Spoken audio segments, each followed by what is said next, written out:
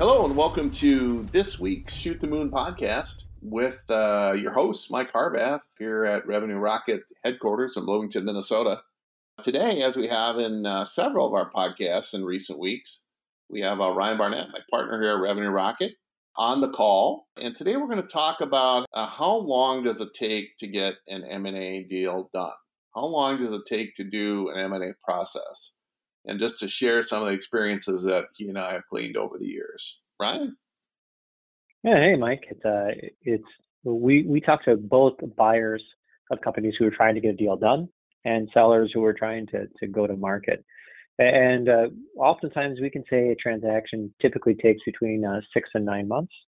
But I think there's a lot of variability in the process. So I kind of wanted to dig in and say, hey, what does a typical deal look like, and what should a company, if you're either both on the buy side or sell side, be prepared for when you're actually selling a company? And perhaps our 6 to 9 month guess is just that, just a guess. So uh, let's just break it down from the start. And if you're trying to sell your company, Mike, what do the first 30 days look like? And in reality, is there something even in the 30 days before that? I mean, when do you start actually thinking about a deal before you actually start committing to selling the company? Yeah, that's a great question, Ryan. I think, the reality of the matter is companies need to be run well, right? They need to have a strong strategy and they need to execute on that strategy and be executing well to consider, I think, a buy side or a sell side deal. I think what attracts buyers to a company that's selling is one that is operating efficiently, that is growing ideally in the top quartile, that is realizing top quartile profit vis-a-vis their peers. As we've talked about many times before, profitability is the greatest lever that you've got to, get a significant premium in value if you're selling. Likewise, if you're buying, you want to buy a healthy business that has a lot going for it. You're really most buyers, and we advise these guys not to really look at fixer uppers, right? Or companies that have issues or problems or challenges. There's certainly buyers that have been successful in doing that, but usually there's more skeletons in the closet than when you're looking at buying a company that's not performing well. So to answer the question more directly, it's really about kind of getting your house in order ahead of being prepared to sell your business and really doing what's necessary to be in the top quartile of your peers for both growth and profit.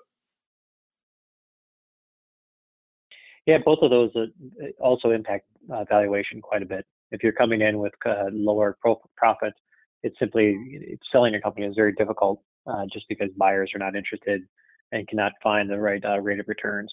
And frankly, you might be better off doing a strategy project first and looking at hitting the brakes and saying, hey, let's take a look at growing the company faster and better before going into that. So if we let's say assume we do pass the strategy test and someone has come to the mindset that they're ready to sell, and we're looking at the first 30 days. And for this example, let's say they've engaged a firm like Revenue Rocket or another type of acquisition advisory firm. What's really needed in that first 30 days?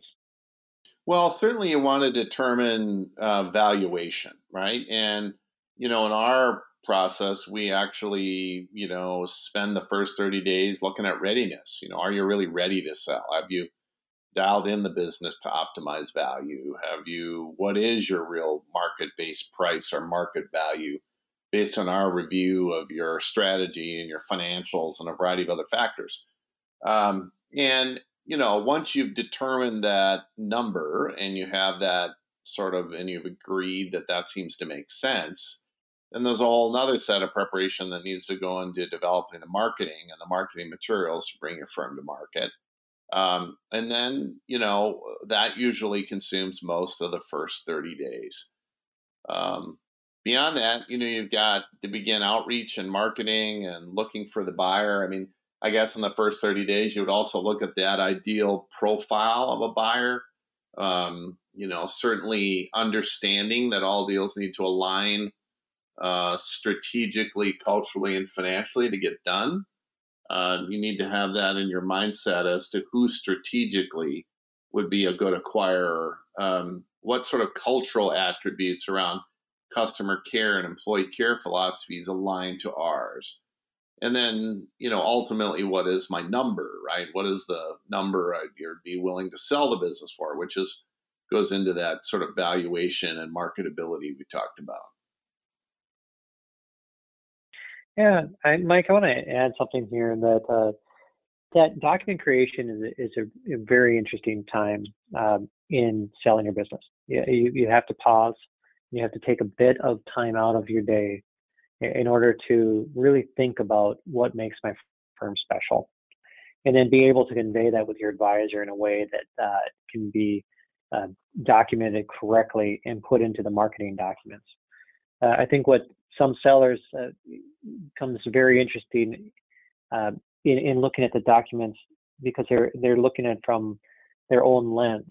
In reality, we're trying to get a market to go look at your company, but not necessarily give away your company.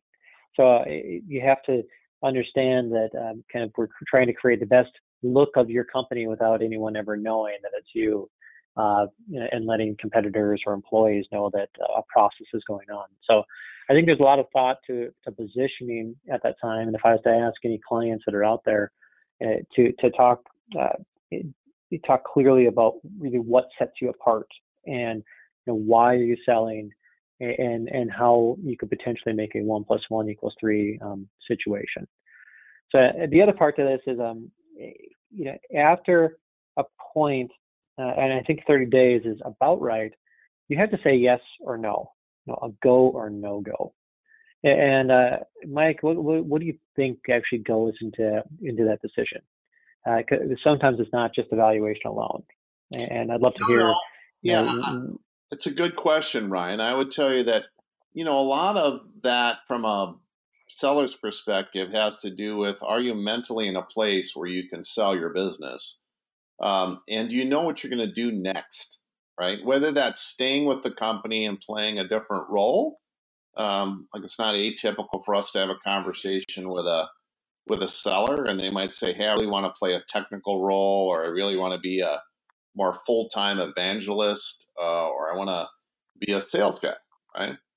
Or they may say, "I want to sell." I call it selling in, where people look at playing a significant role moving forward. They may want to be a market leader for a bigger firm. So they're still managing their location or their firm, but then they're also thinking more broadly about market expansion and playing a role in a market or markets. Um, but if you're selling out, you also have to have clarity about what you're going to do and what that sort of deadline is. And that's the case for many people that are approaching retirement. There's lots of IT services companies that, were started 20, 25 years ago or more, and the owners are approaching retirement age and are beginning to think about, hey, if we exit, then what's it going to be? And I guess I would encourage, those owners who are thinking about an exit to really give some thought about kind of what's next and have a plan. Because where we see not only once you've determined your price and agree that that works, where we see sellers having problems is when they can't rationalize what it is they're going to do next. And we think that you have to have extreme clarity around that, whether that's selling in and staying with the new entity that acquires you, or selling out and moving on to doing whatever it is you might want to do next. Yeah, I think that makes a lot of sense. And typically I would say that 30 days is about right. I will say that if you're not working in concert with your advisor, it's extremely difficult to pull this together if you're too far apart. So your advisor can't do everything because they simply don't know the firm like you do. At the same time, you really have to be focused on running your business. So you can't take the ball off your eye off the ball so bad that you can't run the company into a ditch. But at the same time, you got to be kind of responsive to the things that are out there that people just don't know. So where we see things go past 30 days is when financials don't tie out. So I can't it's very helpful to have your P&L profit show up on your balance sheet and then be in the same number, and your ConnectWise having the same number as your QuickBooks, and your and essentially the financials tying together. So again, this is perhaps before the 30 days, but understanding that your financial books are put together in the correct manner is going to make the process so much smoother. If not, really expect that decision to go much longer than 30 days. Yeah, I would also add, Ryan, and I'd love to get your perspective on this. It'd be our recommendation, I guess, to, get a compilation or go through a financial sort of review with your CPA firm or a firm to get opinions about what may need to change in how you've put together your books. It's critical. You don't need an audit. A lot of people talk about, well, you really need an audit if you're going to sell your business, blah, blah, blah. We think for most IT services companies, that's not required.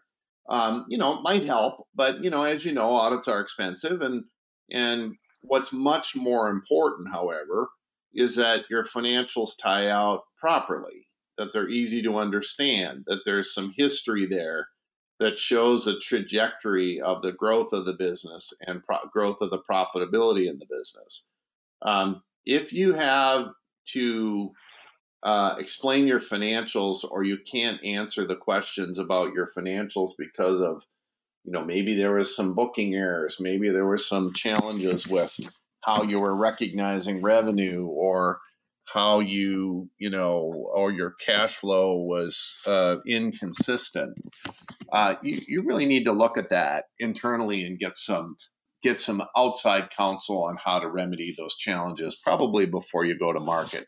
Because if you don't, what's going to happen is it's going to negatively impact value, or even your marketability. What's your opinion on that, Ryan? I think an audit is an awesome checkbox if you have it, but it's, to your point, not necessarily necessary. And interestingly enough, an audited financial statement typically doesn't give the level of detail that a buyer wants. So it's if I was going to spend time and money, we'd absolutely be focused on getting a P&L to tie out to a balance sheet, and ensuring that costs are properly allocated, and that there's some kind of, that you really put time and effort into understanding reoccurring and repeatable business. I think those are all metrics that are very important in valuation and selling the company. People want to, if you're selling a services company as a growing concern, people want to understand that there's a great history, and there's repeatable business is core to that. So, if I was going to put money and time effort, it wouldn't necessarily be the audited financials, but they sure are nice to a buyer for confidence building that the books are actually correct. With that, transition a little bit. If you think beyond the 30 days, your financials are in order, and you said yes, we agree to evaluation. The next step is kind of that next 30 days. So 60 days out. In our process, that would be building your target accounts that you're going to go after, and both on a buy side or a sell side project. And a lot of times should really be thought of crafting who is that ideal prospect profile. And ideally, you're going to have competitors, you're going to have partners, you're going to have kind of that hunch of what's out there. But the next stage is really pipeline building, and there's a mix of broad marketing and a mix of targeted account marketing with that approach. So if we look at the next 30 days, it's oftentimes it's probably the hardest for a seller to go through, because there's action that's going on that's not necessarily seen. So there's a lot of calls, emails, connections, introductions to friends and family that are if you surfaced everything straight to you as the client, you get overwhelmed.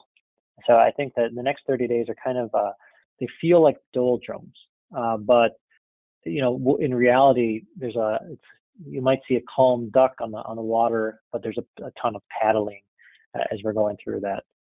So it's kind of, if I give any advice, be patient through the next 30 days as the pipeline starts to build. And what happens is typically companies have a one firm at a time comes to the surface. And Mike, I'm kind of curious, what do you think about when there's multiple firms at the table? And are things like auctions even possible when you're trying to sell an IT services firm? Yeah, it's a good question, Ryan. We're not big fans of auctions. I think auctions, came to be when companies that are being acquired are much more, what I would say, much more hard asset or more of a commodity, where it's easy in maybe a manufacturing company to know all the metrics and quote unquote bid buyers to bid against one another to buy that business. In a in an IT services firm, there's so many variables associated with not only the quality of the revenue and the cash flows, but also the offering and the team and the strategic value to the market and all that stuff that finding the right buyer or acquiring the right firm, and let's for a moment say that it's finding the right buyer if you're selling, is very much reliant on that strategy fit and culture fit. I have often said in the past that there's only two things that are going to blow up a deal post transaction, post close, and that's misalignment on culture fit and a poor post merger integration planning. And either one or both of those things will cause a deal to fail. And so that's particularly relevant in tech services. So it's more important to find the right deal than to find a quantity of deals um, to compete to try to quote unquote run up the price. We haven't seen that be the case over the last 20 years that you can successfully go get competing bidders at an arm's length to bid for firms to run the quote unquote run the price up because those buyers just have to know too much and there's too much qualitative aspects to the acquisition or in the case of the sale to run an auction. Doesn't mean that you won't have multiple buyers that are interested at the same time. We think you can get the same sort of leverage if you can do that. But there's many deals where we advise clients to take the deal or to do the deal when there's only one buyer at the table because the deal is right based on fair value and strategy alignment, cultural alignment, all the other qualitative attributes of a deal. The deal is right.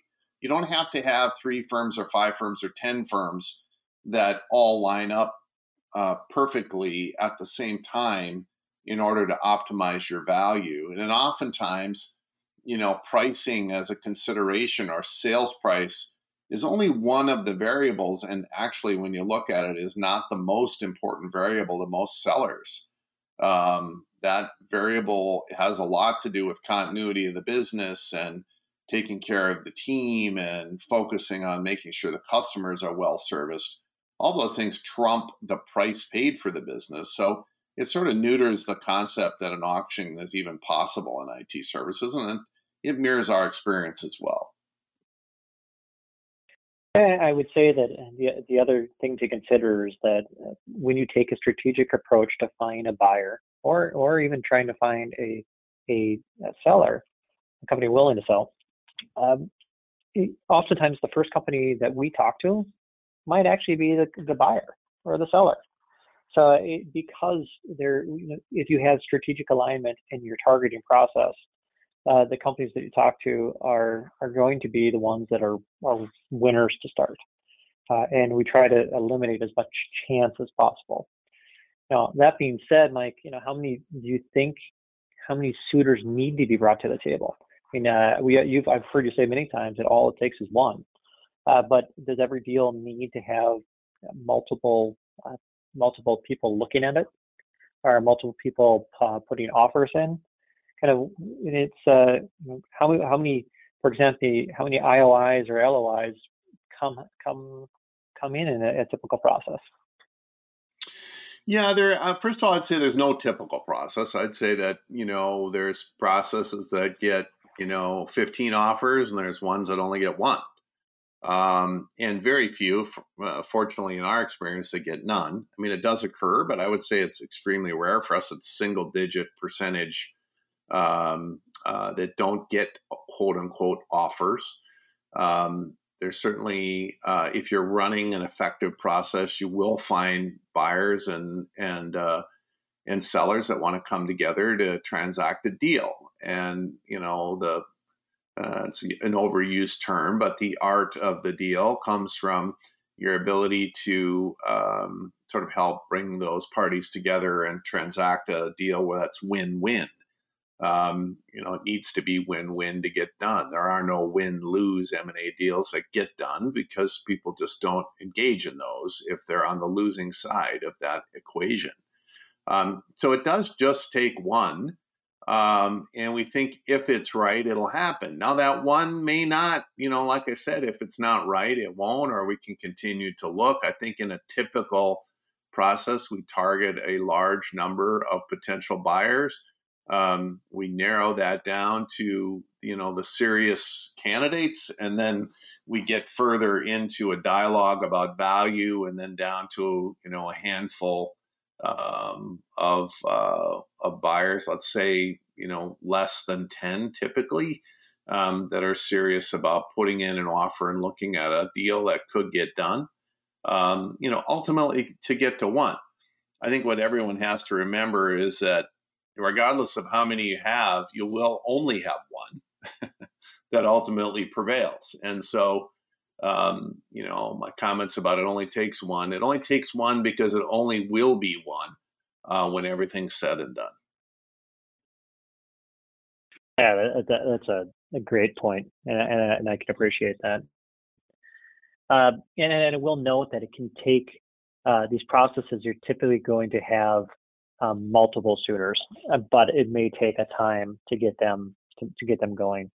Outreach typically begins by having a strategic approach. That strategic approach will oftentimes have some kind of gate to it where we're talking and moving things forward, but we might slow roll one company compared to moving fast with another, just on trying to get people to a similar point of making an offer.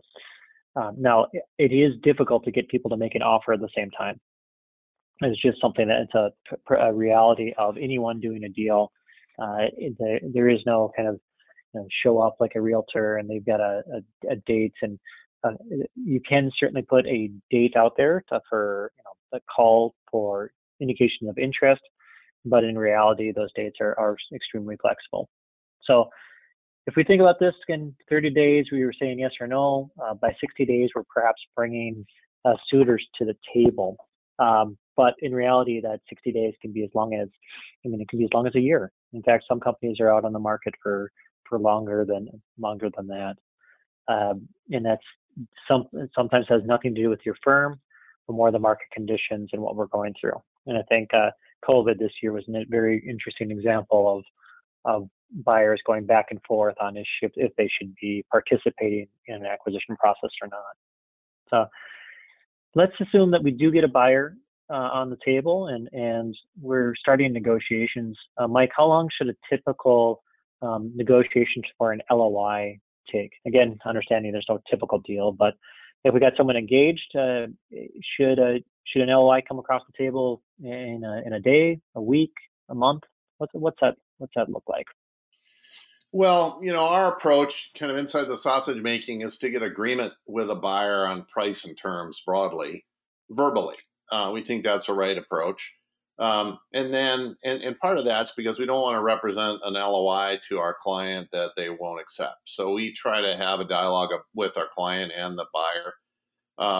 Or if it's the other way around, make the offer on behalf of a buyer to a seller and get agreement that, generally if it looks like this, we'll accept it. Then, it can take anywhere from a day to weeks to get a letter of intent actually issued. And then once it is issued, it can take some time to get the T's and C's negotiated. I think a lot of that depends on how complex a buyer chooses to make a letter of intent. We're fans of it being pretty simple because letters of intent, by their nature, are for the most part non binding, meaning they are documenting the price and terms, and usually they have a binding provision as it relates to confidentiality and what we call a lockout.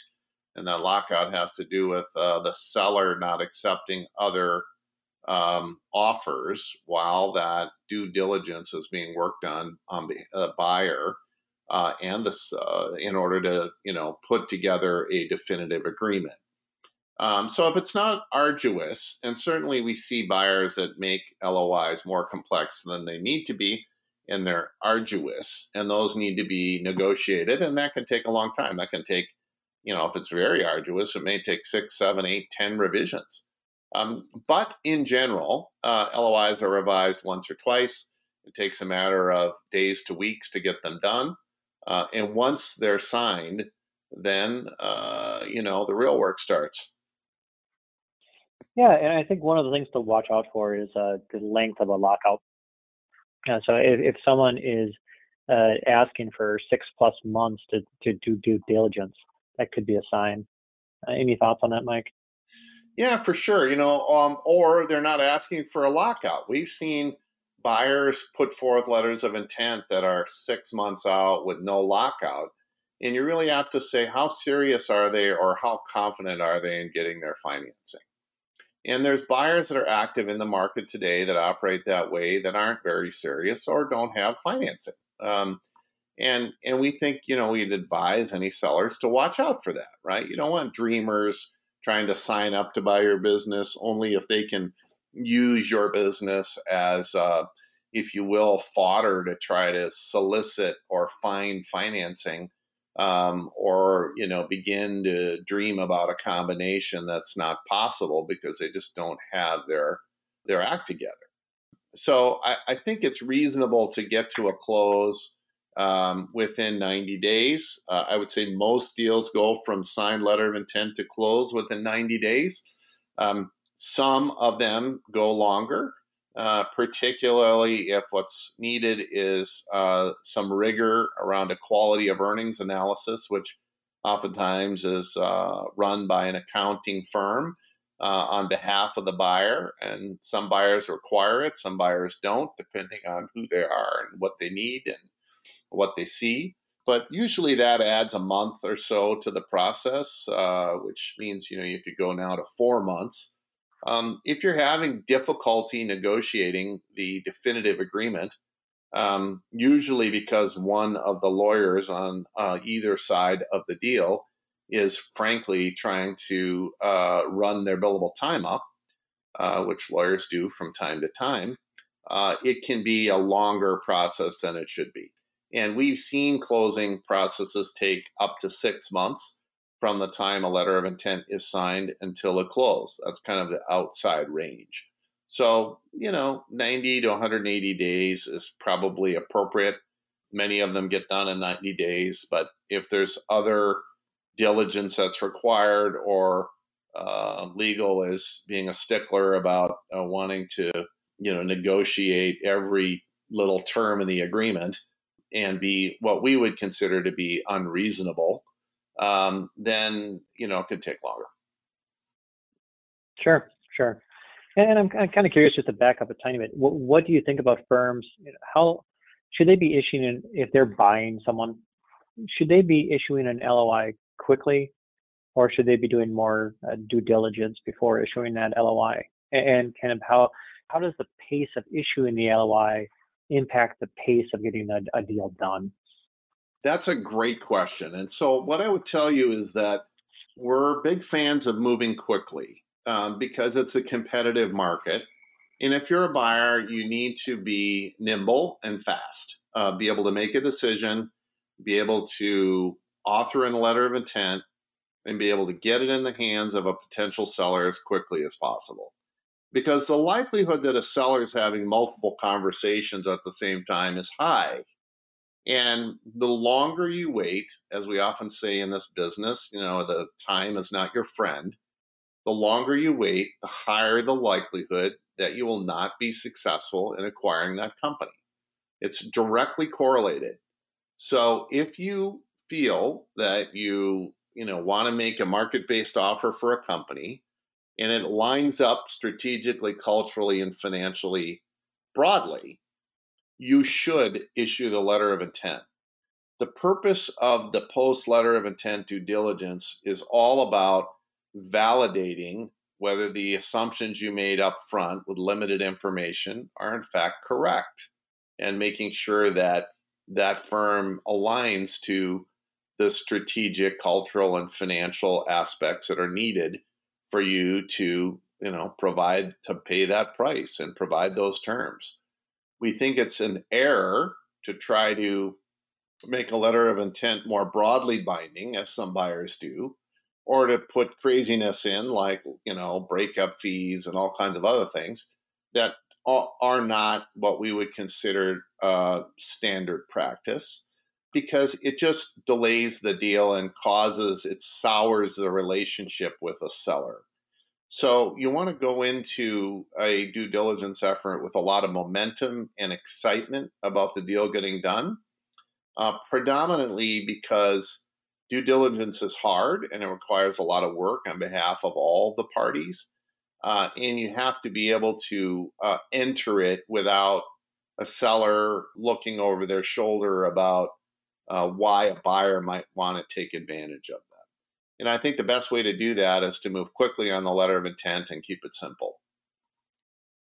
Sure. And I think one of the things to consider, and this is what makes timing so difficult when running an M&A process, is that if you have a strategic buyer, they're likely going to put a time frame on the LOI, and this LOI is only good until XYZ, and some we've seen days on an LOI for acceptance, which is I think a little bit. Is not like a process. This is a process that requires thought. So having a day is oftentimes just more gamesmanship than anything. And so the buyers, trying to put a limited time LOI out there, but then also have a long-term kind of lockout period. So that's why it's hard to get everyone at the table at the exact right time for kind of a multiple bidding situation because of those two timing constraints. And if I hear you correct, Mike, it can, again, we say sometimes 6 to 9 months, depending on the market. I think it's very, very reasonable to be 9 to 12 months or even beyond. I'm curious, are there cases in which can a whirlwind romance happen with a buyer and seller? Can they find each other, fall in love, get engaged and get married in a matter of a month? Yeah, not in a matter of a month, but we've certainly seen it happen in a matter of 90 days. I think particularly we've had situations where a client might come to us with a buyer in mind and they want us to do a facilitation. And a merger facilitation is different than running a process on a buy side or sell side, because buyers and sellers have already found each other. They've already generally vetted that, hey, I like these guys. We might be able to work with each other. There looks to be a strategic fit. So they've kind of already done some of the work. And now they need someone to kind of make the deal work, right? To be able to make sure there's no mistakes made and work with the lawyers on both sides of the deal to, make it happen. And in those cases, we really represent the deal. We're someone who's here to make sure that, the I's are dotted and the T's are crossed.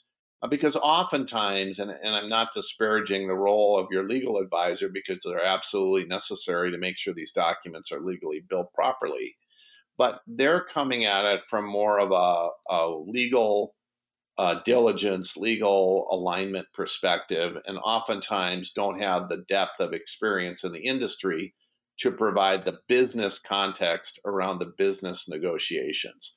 And that's not always the case. But in general, most M&A lawyers are M&A lawyers for all industries, not M&A lawyers for IT services companies only. And as a result, their value in the merits of what's reasonable or not reasonable in a business negotiation takes the lens of a more of a generalist, and we think a specialist is required to get to the optimal deal. But given that, yeah, it can happen within 90 days. Certainly, even in running a process, we've seen them happen pretty quickly. I think for us, the fastest has been about 4 months. So it can occur. It's not outside the realm of possibility. And at the same time, to be fair, there's been times that it takes longer.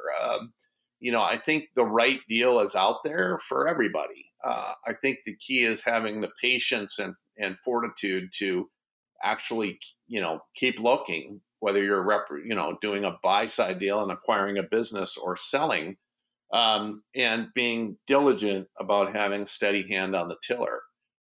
Because it's easy to stop the process early and just not have found the right fit.